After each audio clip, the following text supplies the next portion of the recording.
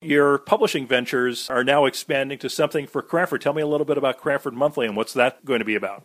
Well, Tina and I publish monthly newspapers, community newspapers, and we're launching Cranford Monthly this month, January 2014, and it's going to be our 12th monthly newspaper, community newspaper. And the model is it's hyper-local, it's Cranford news in Cranford only. We mail it to every household, every business in town. So it's a total saturation, it's a free mailing, and it's an opportunity for advertisers to reach that market. Tell me some of the things that a reader will find in Cranford Monthly. Well, we don't do investigative reporting. The model is it's a community service newspaper. So any nonprofit doing a community service, anybody volunteering, that's the news we want in there. On a monthly basis, we want to announce what events are coming up the next month and what happened the past month. And we really want to reward people who step up and do a community service and give them the ink. A lot of people say that print is dying, but that's not been your experience, has it? Oh, not at all. Traditional way it is dying because of the revenue is drying up, because of eBay, because of Craigslist.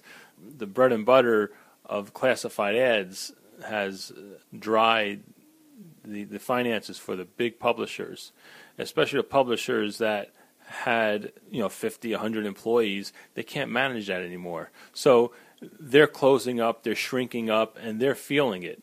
But on the tail of that, I'm growing small businesses. My operations are mom and pop operations in the town, which are manageable. You've lived in Cranford now for a number of years. What do you think makes Cranford special from your perspective? Well, we love Cranford. I'm here 13 years. The school systems, not one complaint about it. My two daughters go through the Cranford school system.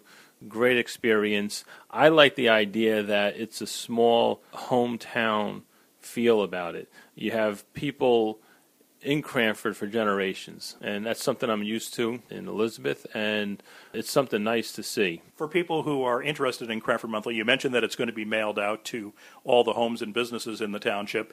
Are there other places that people will be able to pick up copies? Well, we print a few hundred extra. We'll leave them in the library and public places, the rec center, things like that. And if people want to submit community-oriented news to you, how would they get in touch? Basically online. I mean, rentamedia.com is my website, and people can just go there and they can give a call. I mean, we're local. We live right here in Cranford, so usually on a monthly basis, we do it all by email.